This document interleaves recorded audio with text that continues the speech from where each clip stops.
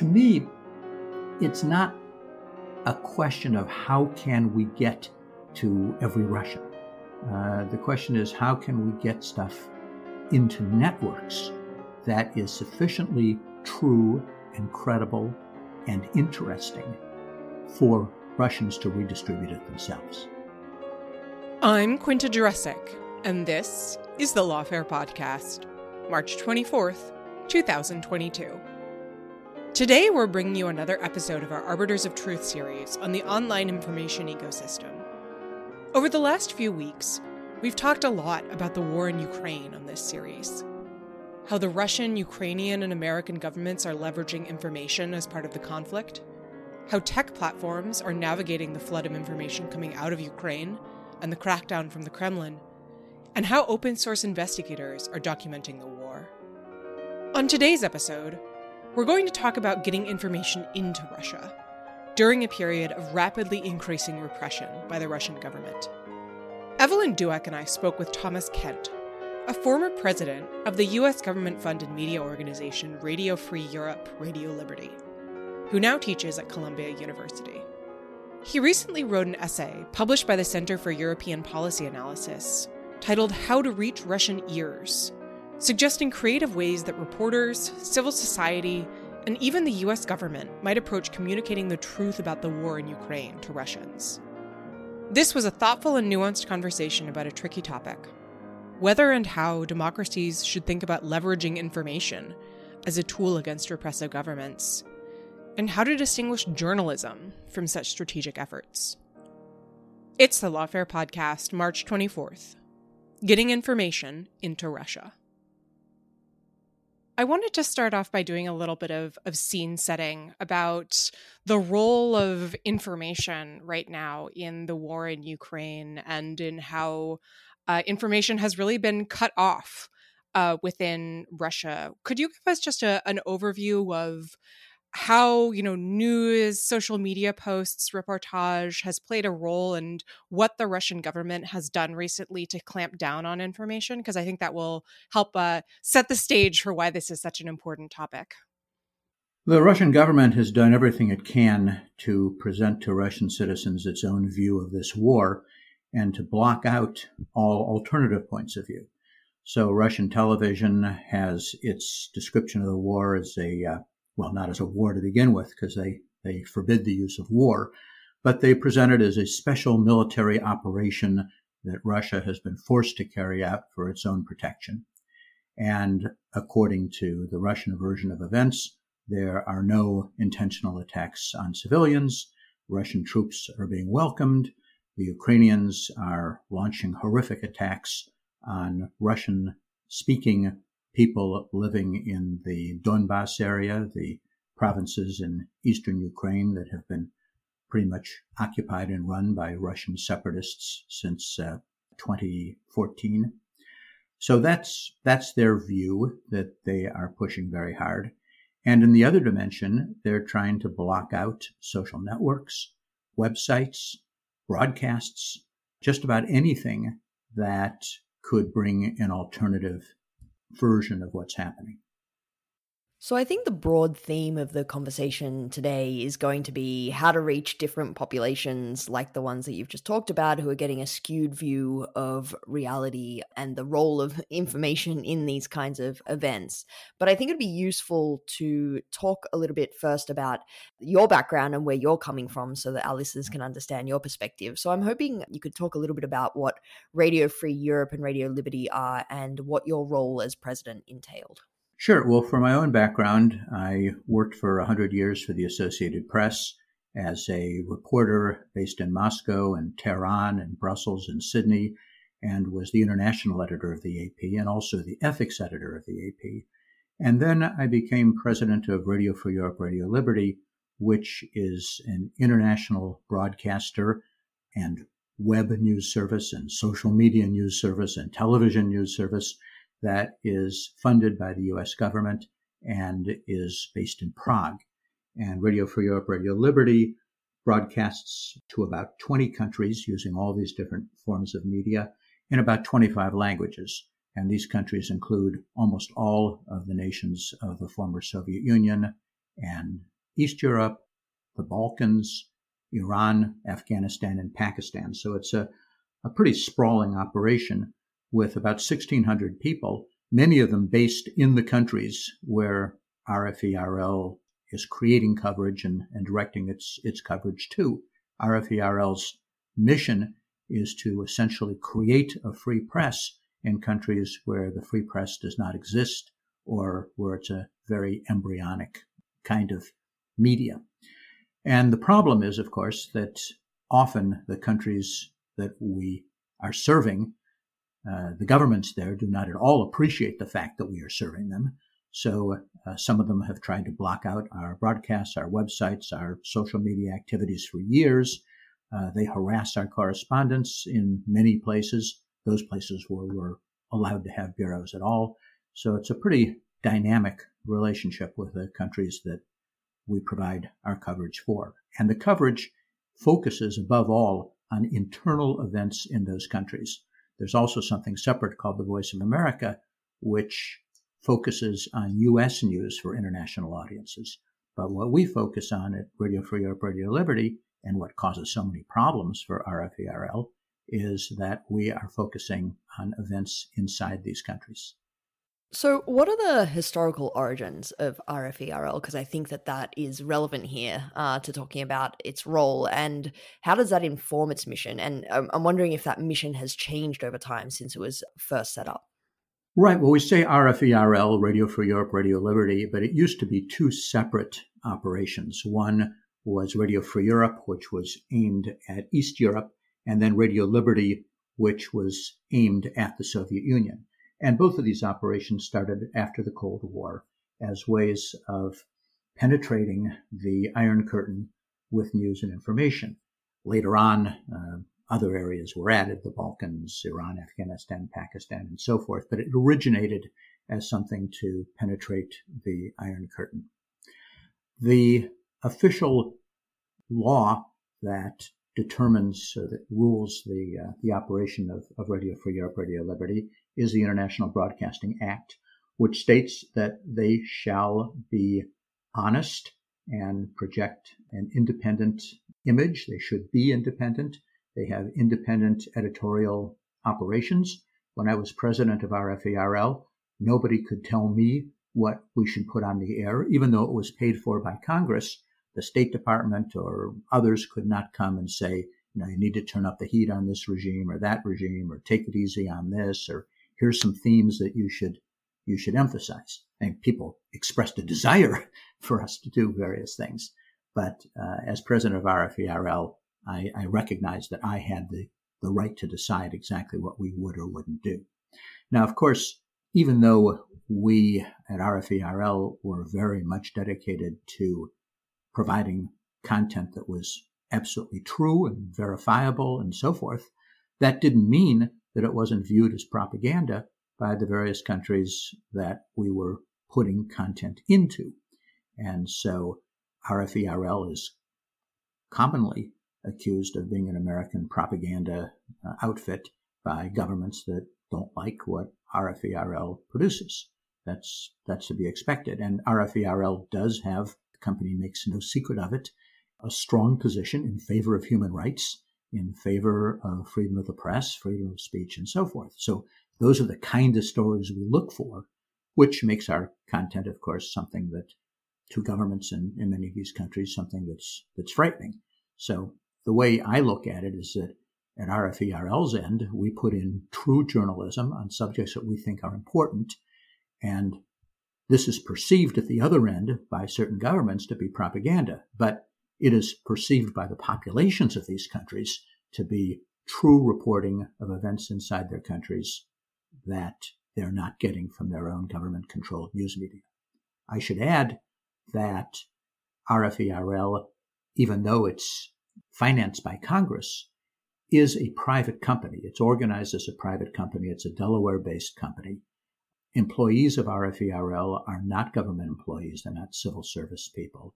They are just ordinary Americans and citizens of all the countries that we serve.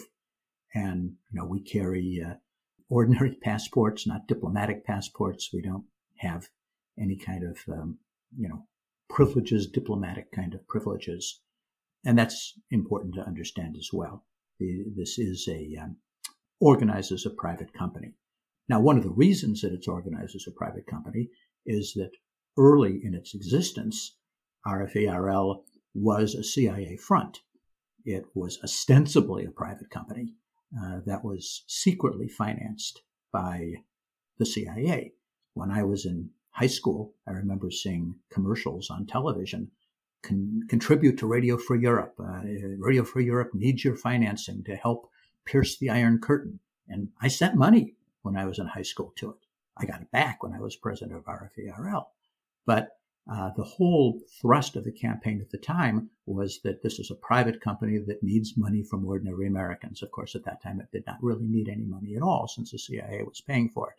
But then some decades later, it became known that these were secretly financed organizations.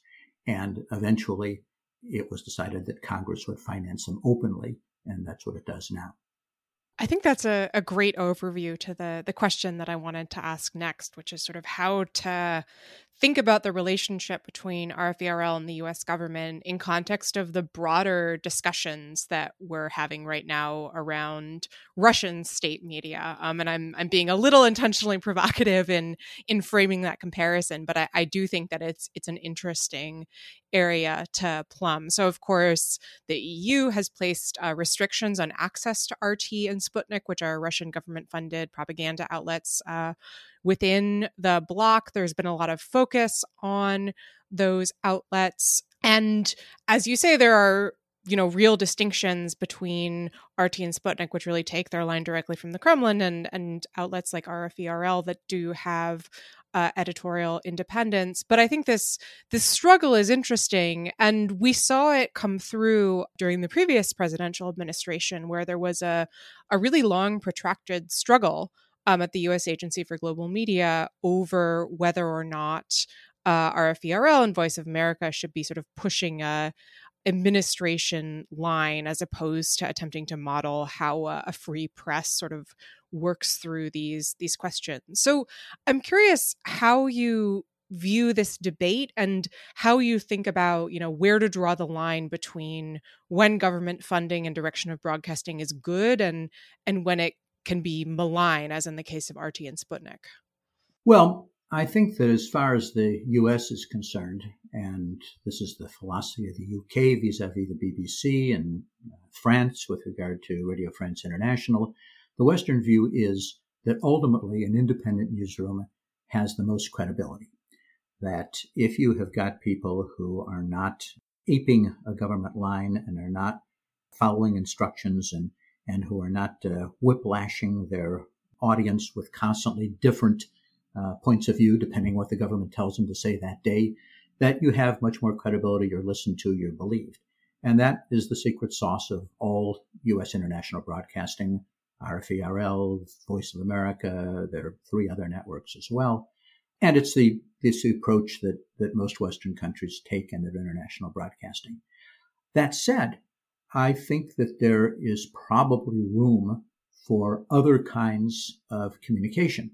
I think that the U.S. government probably should have some international media outlets of its own, which are branded as official U.S. government sites, because it may well be necessary in some crisis for the U.S. government to be able to put out specific messages saying this is a message from the U.S. government, and to be able to calibrate that to some military operation, to some diplomatic situation, to some humanitarian situation.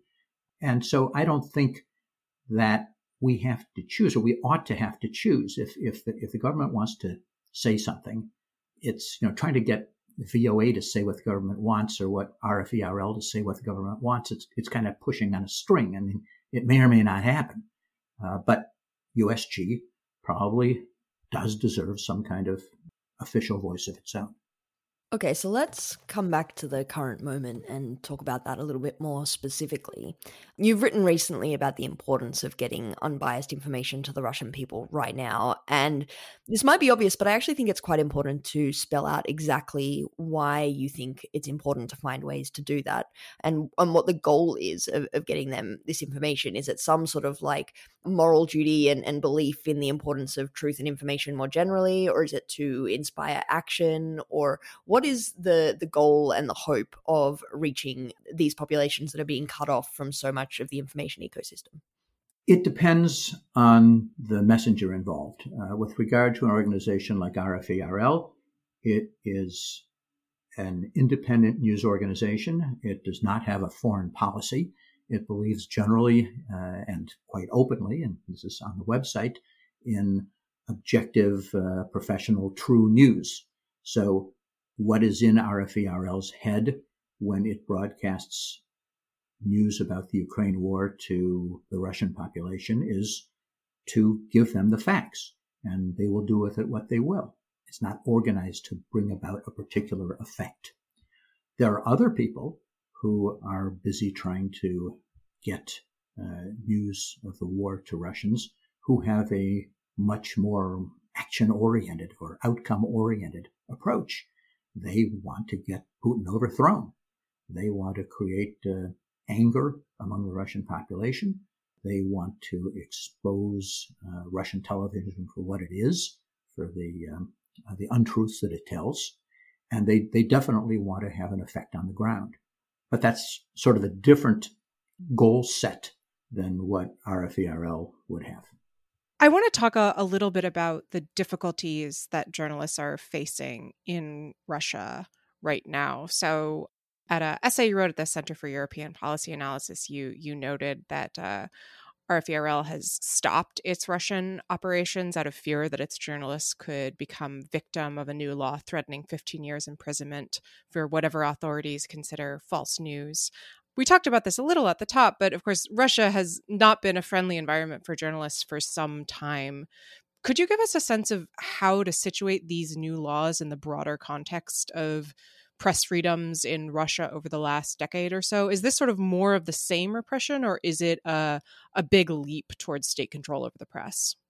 I think that state control of the press has been developing in a steady line since about 2002, 2003, the first couple of years of Putin's reign up to now.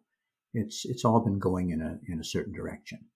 There have been more and more laws criminalizing more and more things and taking to task anybody who can be considered a foreign agent, anybody who's paid from abroad or has any foreign connections. Now they're trying to control specific vocabulary that people use, creating penalties for people who even call the war a war. So it's been a steady progression. Radio Free Europe, Radio Liberty used to have local frequencies in about 30 Russian cities where you could just sit in any city and turn it on. I mean, no complicated shortwave from abroad, just AM or FM broadcasting right in individual cities, and that was all closed off. And bit by bit, there's been a tendency to try to block things from abroad, to require that any news organization that receives any money from abroad or has foreign connections put warnings on their content saying that this is the work of a foreign agent, which in Russian essentially means a foreign spy. There have been individual designations of specific journalists as foreign agents, which can be very frightening. There's been harassment of foreign reporters. There's been the arrests of quite a number of Russians working for international news organizations, including a couple who've been sentenced to prison on trumped up charges of spying or whatever else. So it's been a long time coming, but it's all, I think, sort of in a straight line. It was obviously increased quite a bit with the invasion of Ukraine starting just before it and continuing now, but it's not anything that's a total turnabout from what they've been doing all along under Putin. So let's talk a little bit about the nuts and bolts of this then, because you were just talking about how difficult it is to report on the ground and in the country right now. And we've been talking on this podcast in the last few weeks about the way that Putin is asserting control and shutting down the internet and kicking out social media platforms that have been vital in spreading information and reaching the Russian population, and also, for Russians wanting to organize and protest. And so, this creates logistical difficulties of how to spread information in such an environment. And RFE/RL has a long history of spreading information creatively. It was broadcast on multiple frequencies to dodge attempts by the Eastern Bloc to jam the radio. And in the 1950s, I believe it even distributed information into Poland by leaflets from balloons. And so I'm wondering what the current equivalent of that kind of innovation is. How can Russians be reached right now, if not, on the ground or through the internet? I've read some stories about the BBC booting up shortwave radio again, or text messages, and then, of course, the role of encrypted chat platforms. I'm wondering what you're seeing and what would work. Well, there's a whole array of things that are being tried now by RFE/RL and by all sorts of people trying to get information into Russia. And some of them are things you might easily think of. One of them is VPNs. Russians use VPNs, which puts them electronically, essentially, in another country. So they have all the access to the internet that anyone in that other country would have. There are mirror sites that some organizations like RFE/RL use, which is to say a copy of their site, but with a different URL. And so you switch URLs and manage to convey in one way or another to people where they can go to see that same content. Some organizations encourage Russians to download proxies, which are little programs that they can put on their computer or on their phone that enable them to get around web blocks. More exotically, there are people who are sending in text messages to Russians. It's not hard to get databases of Russian telephone numbers or databases of Russian email addresses, and you just blast away with messages to cell phones or messages to email addresses. And there are lots of things that could be done in the future. You could send in content by telephone, which is to say, if you had someone in Russia who wanted to work with you, they could do old-fashioned dial-up, remember that, to a server outside the country where you could transmit stuff that would, what they could then redistribute. And it's very important, this point about redistributing. Russia is a place that has lived on rumor for, decades, if not centuries. During the Soviet period, there was then, as increasingly now, people understand that the official news media are controlled. So Russians have developed a very good sense of how to share information, how to sort of determine, depending on where it comes from, whether it's reliable or not, how to get it around, how to get it to their friends. And for years, they have had systems to move either information or materials around under the eyes of officials. So, years ago, there were all sorts of black markety kind of operations to get jeans and ballpoint pens around when jeans and ballpoint pens were hard to obtain in the Soviet Union. People got jazz music recordings around by various subterfuges. When VCRs became available in Russia, the VCRs became available before the tapes did. So somehow all these American action movies had to be gotten around Russia, and people did that. During the Soviet political dissident period, people got around copies of the so-called Chronicle of Current Events, which is the sort of the dissidents' news medium, and copies of those typed on onion skin papers and multiple copies got distributed. Through all of Soviet history and into the present day, there's always someone there with a backpack who's got something to distribute.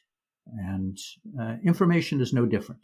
So to me, it's not a question of how can we get to every Russian.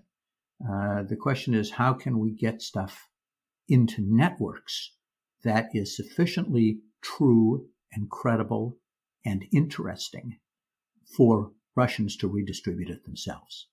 That's a really interesting framing. And I think one thing that came to mind when you were talking is how these techniques seem to rely on the cracks, such as they are, in the sort of system of repression that Russia has built up over the last couple of decades. So I know, for example, that VPNs are nominally illegal in Russia, but my understanding is that it's very rarely prosecuted. On the other hand, if Putin and the Kremlin did decide that they really wanted to crack down, perhaps they could start, actually prosecuting people for using VPNs, and it would be much more difficult to get information. Or another example, I've seen reports of police officers in Moscow demanding to look at the phones of people just walking down the street and see, what Telegram channels they're in, if they're getting information about Ukraine. Would you be concerned if, as people start using these sort of creative techniques to get information into networks within Russia, about endangering the people in Russia who are using these techniques? If you're in Russia and you get a text from an American using this mass text program about what's happening in Ukraine, is there a risk that, if a police officer comes by and checks your phone, that Russian could end up in real trouble? There is that risk. That may be the reason that some of the people who receive these texts respond immediately with all sorts of obscenities and say, "I love Russia and I'm for Putin, and who are you, Western propagandist?" It may be their genuine feeling, but it may also be so that if someone looks at their phone or someone's monitoring their SMS traffic, they can say, "Yeah, I got this and this is my response." So I want to ask a little bit more then about who the audiences are for this kind of messaging, whether it is to a certain extent preaching to the converted to send these kinds of messages in, especially given, the built up years of propaganda within Russia that might not make people particularly receptive, whether it's fear or whether it is just purely having, heard otherwise for perhaps the entirety of their lives. Are the people who receive this information really open to persuasion if they are not already aware of, outside information or the fact that the Russian government's messaging may not be in fact true? Is it possible to persuade people in such circumstances? Well, I think there's always going to be people in Russia, and it's true of any country you can think of, whose first reaction is going to be to not want to believe that their army is operating in a dishonorable way. They want to believe in their country. They want to believe in their army. They want to believe in their leader. That is natural in most countries. So certainly there's going to be people who will genuinely be outraged by this kind of message. But it will raise, probably in the minds of a certain number of people, the possibility that they're not being told the whole story by official media. And they might start paying a little more attention and looking for contradictions and become convinced eventually that there's something going on. Certainly the fact that so many foreign sites and social networks and things like that are being shut down does suggest to a lot of people that something is being hidden from them. And there's also an anger, I think, at the government that's likely to come. It's already come, we think, from the fact that so many social networks are being cut off that Russians use for their own purposes. There are, many, many small businesses in Russia that rely on Instagram and Facebook and so forth to distribute coupons. There are many bloggers who make their career on promoting lipstick brands. It doesn't always have to be political. There are many gamers who need to download a coat of armor in order to survive on their next raid. And when all this is being cut off and shut down, you've already got a certain number of people who are annoyed and maybe increasingly open to understanding why they're being deprived of so much, that something is going on that they're not being told.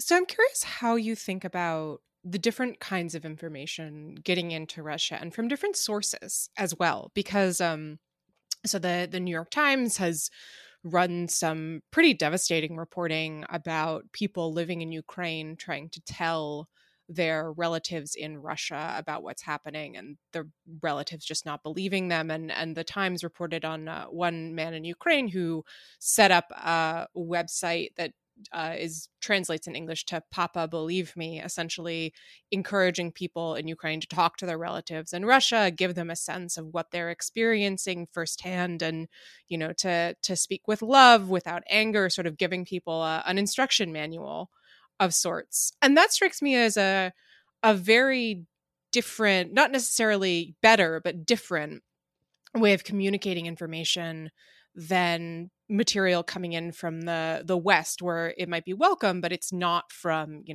your cousin or your son or your brother. It's a little farther away. How does information, or how do you think about information coming from different sources, or is there a distinction insofar as you mentioned, this material is going to come into Russia and it's going to be distributed through networks of individuals that people trust? Well, I think that material that has foreign stamps all over it is less credible, perhaps, than something that appears to come from real Russians, real Ukrainians, and so forth. That's always been true. But foreign information sources can still play a role in helping to amplify and to helping to penetrate Russia with this locally generated or Ukrainian generated material. There are a lot of people who would like to get, Russians abroad or Russian-speaking people in Ukraine who would like to get more of their content, more of their messaging into Russia, but just don't know how to get onto social networks and so forth. And some expertise from outside might be handy.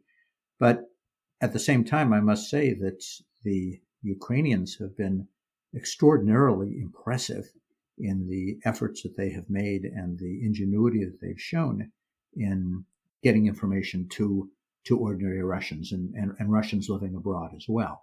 In the end, some of the Western experts might learn something from some of the Russians who are very aggressively experimenting in this space. You mentioned the gamers, and I'm reminded of stories about how there are, people using Discord servers that were very popular before the war because they were very famous gamers, now using them as broadcast channels for getting information in. And, you were just talking about the different level of persuasiveness depending on the messenger. And so I'd love to hear a little bit more about how you think about the packaging of communication to be persuasive or to be trustworthy. Obviously there is the advantage if, people from inside the country or, when friends are talking to friends, that can be more persuasive, or friends and family members. But in the position of a broadcaster, whether it's, a government agency or something like RFERL broadcasting into the country, we talk a lot about the content of the kinds of things that they might want to communicate. But I imagine that the form also matters a lot, the aesthetics of it and the kind of tone. And I'm wondering if, you have any experience or thoughts about what might make information more palatable or more persuasive. I can imagine that certain kinds of tone or, could look more like propaganda than others. And so I'm curious on your thoughts on that.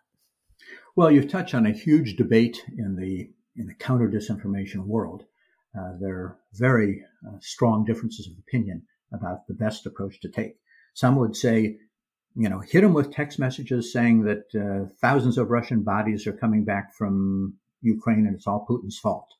And others will say, no, that's the worst possible thing. It's too aggressive. You've got to think in terms of where they're at. So you have to message saying that the Russian economy is going to suffer because of this war, and you are going to suffer, and prices are going to go up, and so forth. And then there are others who can say only Russian and Ukrainian voices matter. So you've got to get some, Ukrainian woman talking about how her children were killed. That is what will touch people's hearts. And other people say, no, that's too personal. It's got to be more about, Russia has been disgraced in front of the whole world, and now we can't travel abroad, and our cultural figures are being scorned around the world. So everybody's got their theory. The correct answer, in my view, is that all of these are right, depending on the audience. And that is something that anyone who's trying to get information and arguments into Russia needs to think about. You need to segment your audience, and one kind of content goes to Russian doctors, and one kind of content goes to Russian teachers, and one kind of content goes to soccer fans. Another kind goes to soccer hooligans. And you have to have different approaches for these groups. Now, how do you reach them? To the extent that there still are social networks that we can really get into and use their targeting tools, that does give you the opportunity to target very specifically.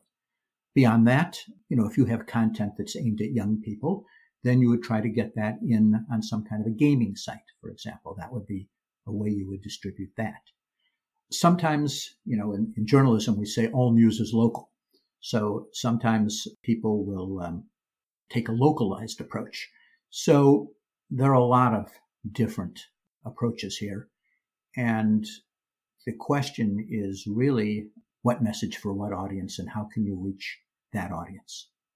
You talked earlier about the distinction between messaging from journalistic outlets like RFE/RL and messaging that comes directly from the government and is branded as such. I wanted to talk about that a little more. Can you speak to how governments should be playing a role here and how the things that they might want to communicate might be different from the things that independent broadcasters might try to get across? I think it's, particularly interesting given the political environment inside Russia right now. Obviously, the West and particularly countries within NATO have been the subject of a lot of negative messaging, and the government can truthfully say, look, the sanctions put in place by these companies are hurting your savings, are hurting your wallet. How in that kind of environment can messaging from governments in the West play a role? Well, there's certain areas where I think messaging from governments and messaging from news organizations like RFE/RL or the BBC or whatever are going to be largely the same in terms of covering what Western governments are saying and the battlefield news of the day. But government messaging, it seems to me, would have several aspects. One aspect would be that it would be very repetitive and hit certain things very hard and constantly. And it would include a lot of official statements and a lot of sort of personal interviews with Western government officials. And it would be there to not necessarily be a super popular channel much of the time, but in time of crisis, if a Russian would want to know, well, what are the Americans doing right now, because there's instability in my country, and there are a lot of demonstrations, and is the Russian regime really going to hold up? In situations like that, there might be a very important, kind of urgent message that Western governments might want to convey, particularly if the Russians are saying that the Americans are going to be attacking in 20 minutes, and that's not the case. You may need to really blast an urgent message out there and keep repeating it. And at the moment, Western governments really don't have that capability. So I'd like to sort of gauge your optimism about the level of effectiveness or the power of this kind of work. And one way of doing that maybe might be to ask you about historical examples, either where you think this has worked, reaching populations in the past, or any kind of missteps that you've seen in the history of these kinds of broadcasters or messaging that might serve as cautionary tales that help us understand the role and the potential of these kinds of tools in this context. Of course, there's nothing historical that really compares to the kind of communication we have now, the social networks and all the digital means that we have. But I think if you look in the past, you can certainly see attempts to demotivate soldiers, to cast whole populations into despair. I'm thinking of things like Tokyo Rose's broadcast to American troops in World War II, or the leaflets that the Viet Cong distributed to American soldiers in Vietnam. They didn't seem to have much effect. At the same time, I think that if you play on or use as your basis the kinds of internal stresses that already exist in countries, you can probably get some attention by tuning into things that people are concerned about. For example, I think the Russians got a little bit of traction in the U.S. I never want to exaggerate it, but got a little bit of traction in the U.S. Around the time of the 2016 elections by playing into social divisions that already existed in the United States. And so, there's that kind of thing. But there has got to be for any kind of messaging to be successful, it has to play into a genuine concern. And in many ways, I think maybe in the past, decade or two, there hasn't been so much genuine concern among Russians that there was a whole lot to work with from outside. That, Russians didn't like their health system, and some of them were skeptical of Putin, and they would like to be richer.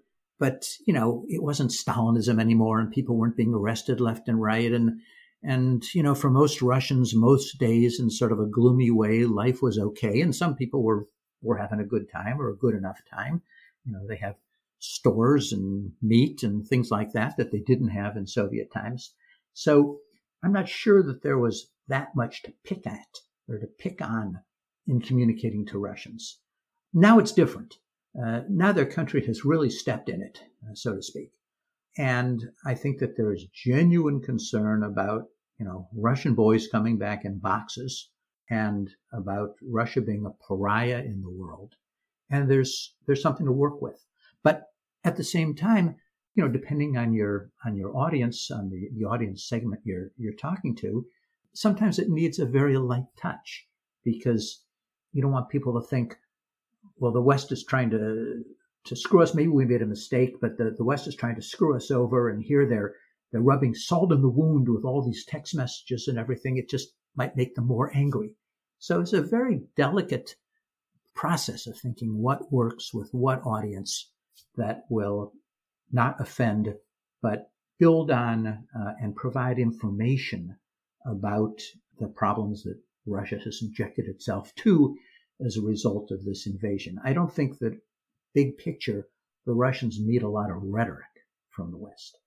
What could be helpful would be more information and a sense that the West has not abandoned them. I think it's important for Russians to realize that no matter how their leadership tries to bottle them up, that the West believes in the Russian people. The West believes that the Russian people should be informed.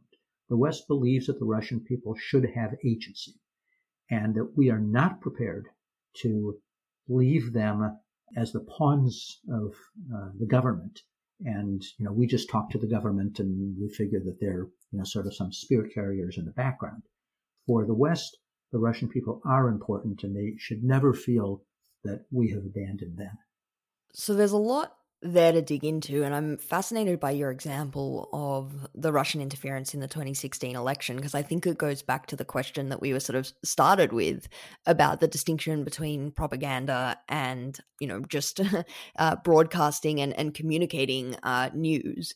And obviously, Russia would say that many of the things that we might have talked about in terms of targeting particular kinds of messages to particular populations or finding effective messages are precisely what they've been doing. And if you look at some of the posts in the 2016 interference operation, the content of them was not so objectionable. I mean, the famous things are like Buff Bernie coloring books that were just sort of trying to sow division in certain political groups.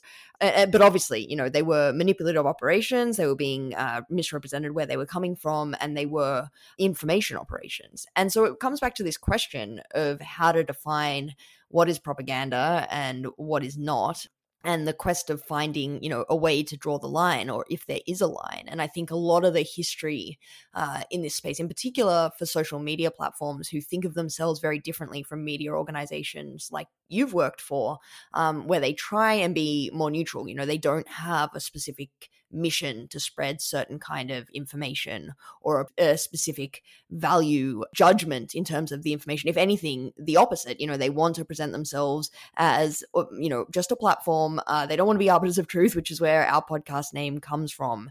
And so this quest for a neutral line has been something that they have sought. And I think, we've really sort of seen the collapse of that in the last month or so, where they have taken a side. We were talking about this a couple of weeks ago on this podcast, to stand up for democracy or democratic messaging. But I'm curious how you think about that in terms of whether there is a line that should not be crossed in terms of packaging the messaging, or what it is, if there's any objective or neutral way of defining this line between what becomes propaganda and what isn't. Well, I suppose information operations, they're like a bomber, an airplane, can be good or bad depending on what side they're fighting on. So information operations in themselves are not good or bad or sentimental. It depends, how you use them and for what cause. So the tools, can be the same on any side, just like the tools of kinetic warfare are the same on different sides. I think that if you wanted to draw a bright line, there would be a bright line at disinformation, which is to say intentionally putting out stuff that's not true, or putting out stuff that may or may not be true. You don't really care that much because it accomplishes the effect you want. That's almost as bad. So the first question is, are you going to put out stuff that's not true, or that is so slanted as to practically be not true? I would not endorse that for the West. I don't think, for one reason, I don't think it's necessary. So I mean, even before you get to the moral question, which I do have a moral question with it, but even short of that, it's not necessary. That I think the West on the whole, and particularly these days, has a good story to tell, and a better story than any of its adversaries. So there's no reason to descend to that level. So I think that one clear, bright line is disinformation. I don't think there's anything wrong with an aggressive statement of your values, that the West stands for this, and we believe in these rights. We believe you ought to be able to elect your leaders. We believe you ought to be able to express your opinion without going to jail. These are quite legitimate points of view. They're not American points of view. They're universal points of view. They're in the UN Declaration of Human Rights. So I don't see why we can't aggressively advocate for that. But I always think that when you advocate for these kinds of values, you should be advocating for them in the context of the people you're speaking to. By which I mean, you don't go to Russians and say, the United States is great because we're democratic and you should be like the United States. It just opens all sorts of questions like, is the United States actually fulfilling all these values, and in what ways? And, are we a great example of the application of these values? Is England a great example? Is France a great example? The thrust of communication along these lines should be, what could these liberties do in the Russian context? Suppose you were free to express your point of view. And that is something that we think is a universal value that would make sense for you too, or that you should consider as something that you might want in your society. So I like to think in terms of, in so-called distributing pro-democratic content, that it should always be about those countries and not trying to set yourself up as the perfect city on the hill, because A, there is no perfect city on the hill in the world, and B, I don't think they care. I mean, the United States could be the best place ever, but they're not in the United States. It's not relevant. So it has to be in their context. So you said at the beginning of that last answer that information operations can be good or bad. It's a tool depending on who's using it. Would you describe the tactics that we've been talking about here in terms of how to get information into Russia as a information operation? Would the Kremlin be right in understanding them that way? Well, I mean, you can use any term you want. I mean, information operation, penetrating the current Russian Iron Curtain. You could phrase it any way you want.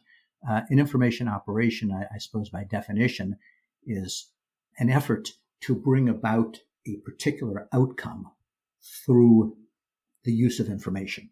So I would take something like Radio Free Europe, Radio Liberty out of that equation because in the view of RFERL, it is not trying to bring about a certain outcome.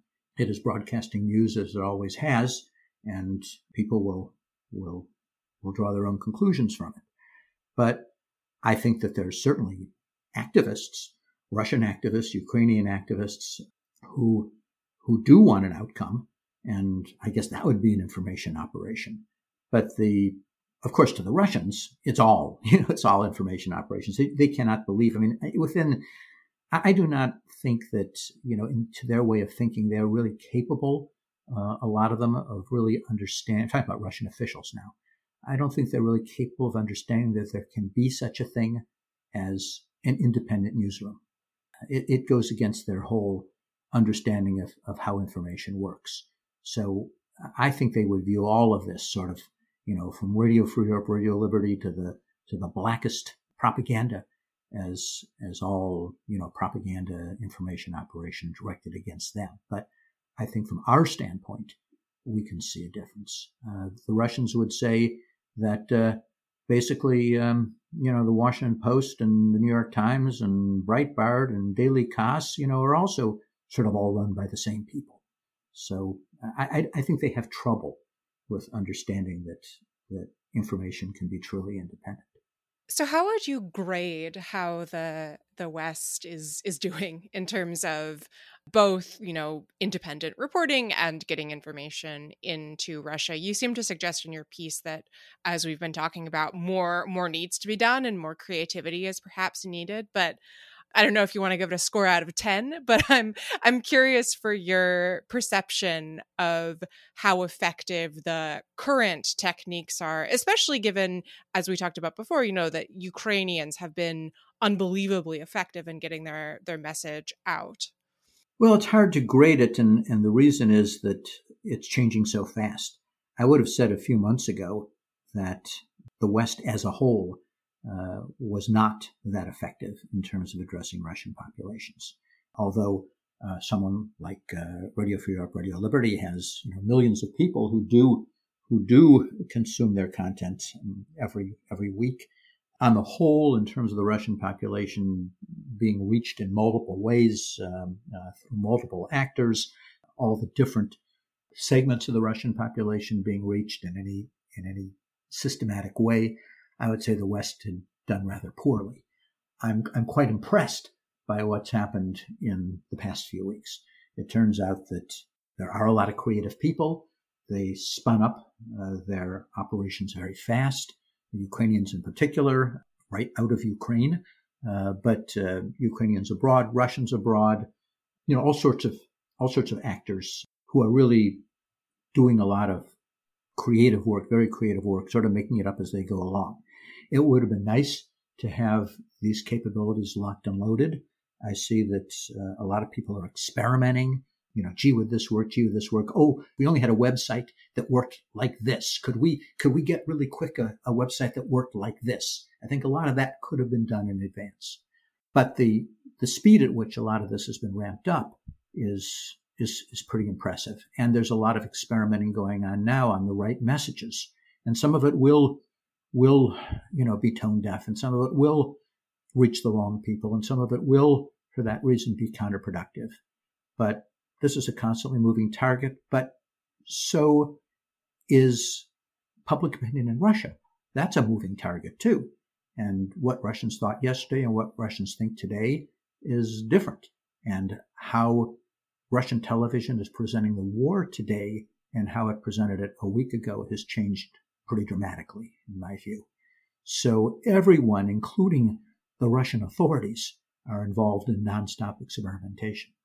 It strikes me listening to your answer there about, the rapidly changing environment, that we're talking about two very different time frames of messaging. We're talking about the day-to-day response and the rapid response and adaptation to the shifting sands of the current information environment. But also, we've been talking about the historical role of these organizations over many decades as part of, a long-running ideological conflict and a long-running sort of mission to spread certain kinds of ideas and ideas about human rights and democracy. And so I'm curious how you think about, those two different timeframes, whether there's one that should be the focus, or whether, obviously probably the answer is going to be both. And then I guess whether there's one kind of time frame over which you're more optimistic than the other. Do you think that, this may not be a winning of the battle to change hearts and minds in, the next week or two or month, but that in terms of thinking big picture and thinking about the importance of this messaging over potentially, decades going forward, whether there's, one that gives you more hope than the other? Well, I'm always optimistic. Otherwise, I would have given up on all this a long time ago. I think that Russia will continue to evolve.